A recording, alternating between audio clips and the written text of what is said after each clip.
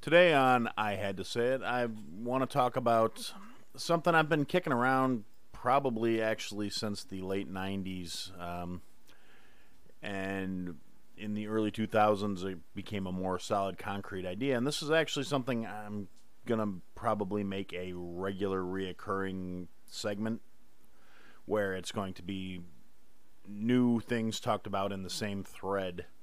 And basically, this whole idea started a long time ago. I decided I was going to sit down and I was going to write a guidebook for surviving when you first move out of your parents' house, whether it be in a dorm room or a college situation, or just moving out and getting your own place.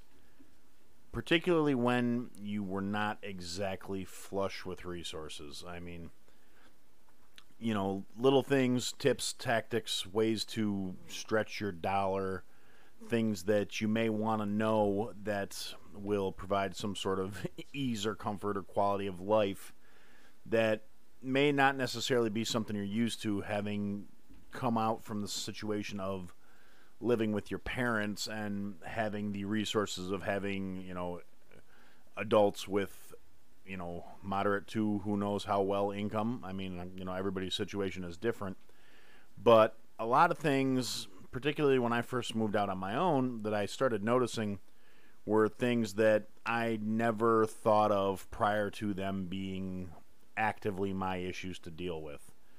And, in this thing, I was thinking we would start out with, different things, things you need to buy for your place that some people just, it didn't occur to them. I mean, a lot of these things didn't occur to me until I needed them.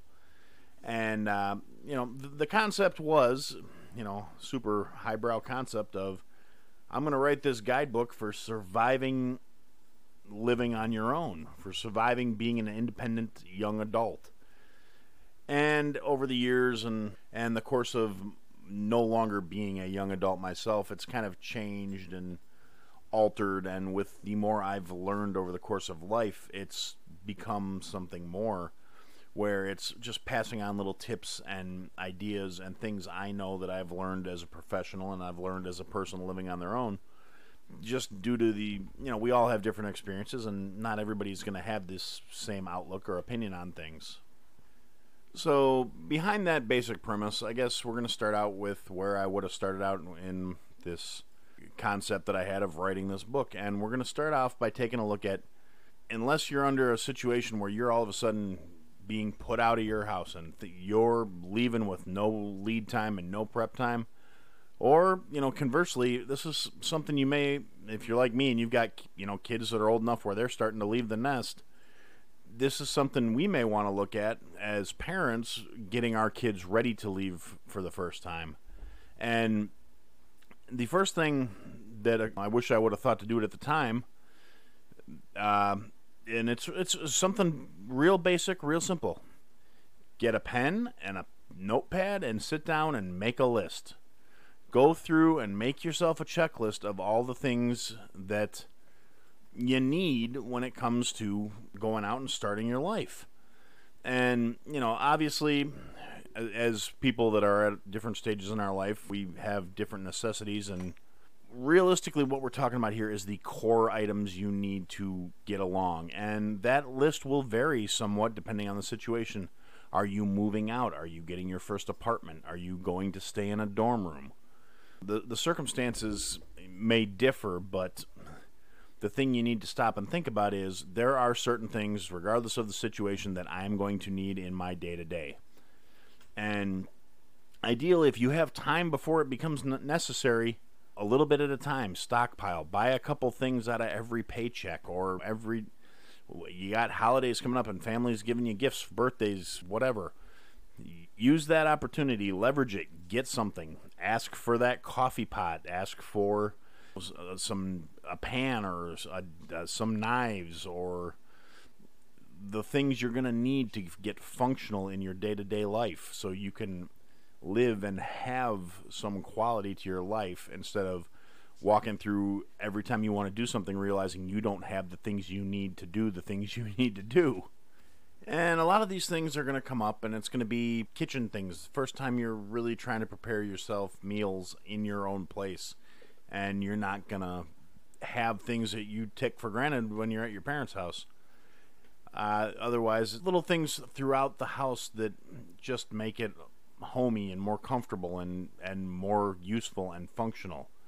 And being as I am primarily a food guy, and kitchen is where I spend the bulk of my time, and even when I moved into my first place, and I spent a lot of time in the kitchen because I was trying to do the best I can with what I had, and there were so many things that could have just made it that much easier. And so first and foremost, I guess we're going to start with a list of suggested items that everybody should have when they're moving into their first place. And we're going to start out with the kitchen. We'll work our way through the house, and we'll try and differentiate between necessities and nice things to have, but they're not. At the end of the day, if you don't have them, it's not going to change things a whole lot. It might just make things a little more dull. So that being said, we'll start out with the list of some things everybody should have in their kitchen when they first move out. We're gonna try and cover everything here. So if you think I'm stating some unnecessary stuff, or it's one of those you're like, duh, Aaron, no kidding, just bear with me. First off, we're gonna say dishes.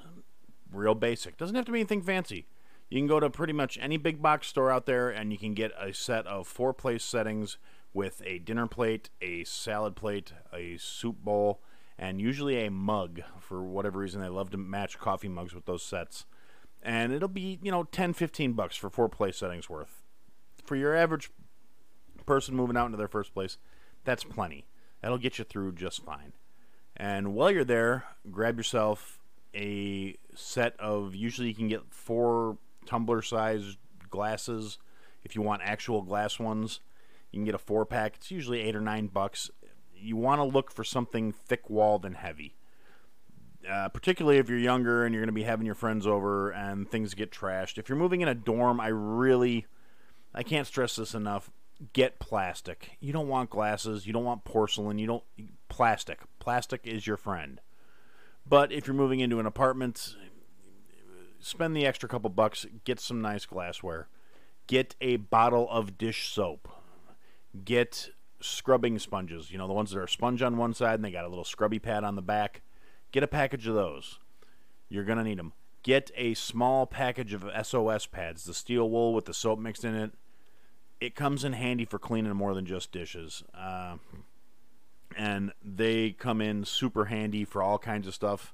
And if you're ever in a real pinch and the power's out, you can actually use them to start a fire if you got a 9-volt battery with you.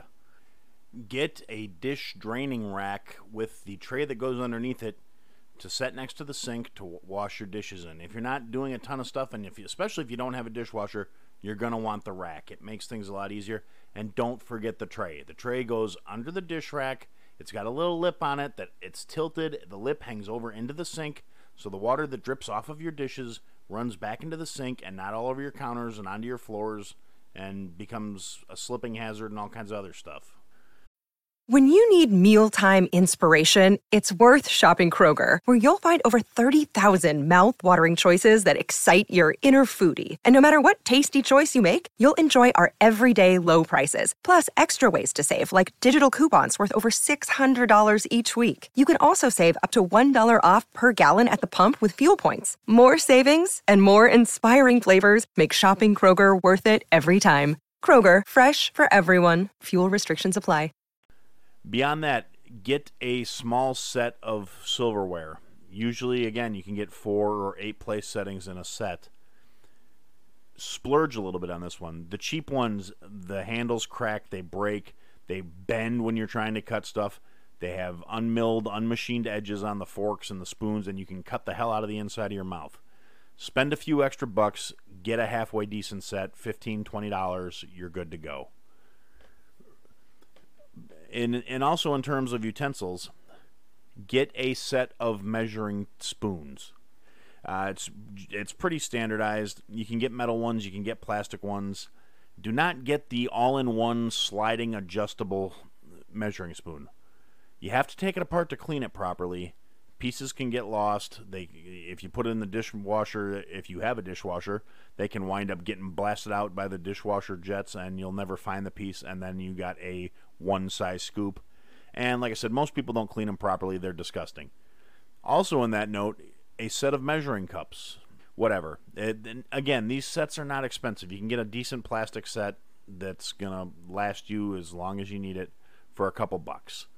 Also, if you're going to be spending any real time doing any real cooking in your kitchen, invest in one or two the Pyrex measuring cups, the clear glass or plastic measuring cup, and get a 2-cup one. Don't get a 1-cup one, because anytime you got to measure out more than a cup, you're going to want that. You're not going to want to have to measure a cup and pour it out and then measure no one. It's worth the extra, 60 cents or whatever to get the slightly bigger size, and it doesn't take up that much more room in your cupboards. Okay, so that covers that. In relationship to cooking, assuming you're working in an apartment here and you're going to have a kitchen with a stove, invest in a couple of decent pans. You don't need to go out and buy the 15-piece set, because first off, out of those 15 pieces, 7 of the pieces are lids, if you're lucky. If you're not lucky, you get 4 lids, 4 pans, and then they give you a spatula and a spoon and a chintzy pair of tongs that are going to break probably right after you start using them. Spend a little extra money, buy 3 decent pans. Buy a medium saucepan. Don't buy the small one, because that's not good if you're cooking for anything more than small sauces, which if you're not a food professional, you're probably not doing it. And if you want to cook for more than just like a snack or even a small meal, you're going to want the medium pan. So buy a medium saucepan. They usually come with a lid. 8-inch-ish frying pan, a medium frying pan. Not a huge one, but a one that's big enough that you can cook a few things in it at the same time. You want to be able to fit a couple of sausages, or 3 eggs, or a couple of pieces of fish, whatever you're looking to cook. An 8-inch pan is the way to go.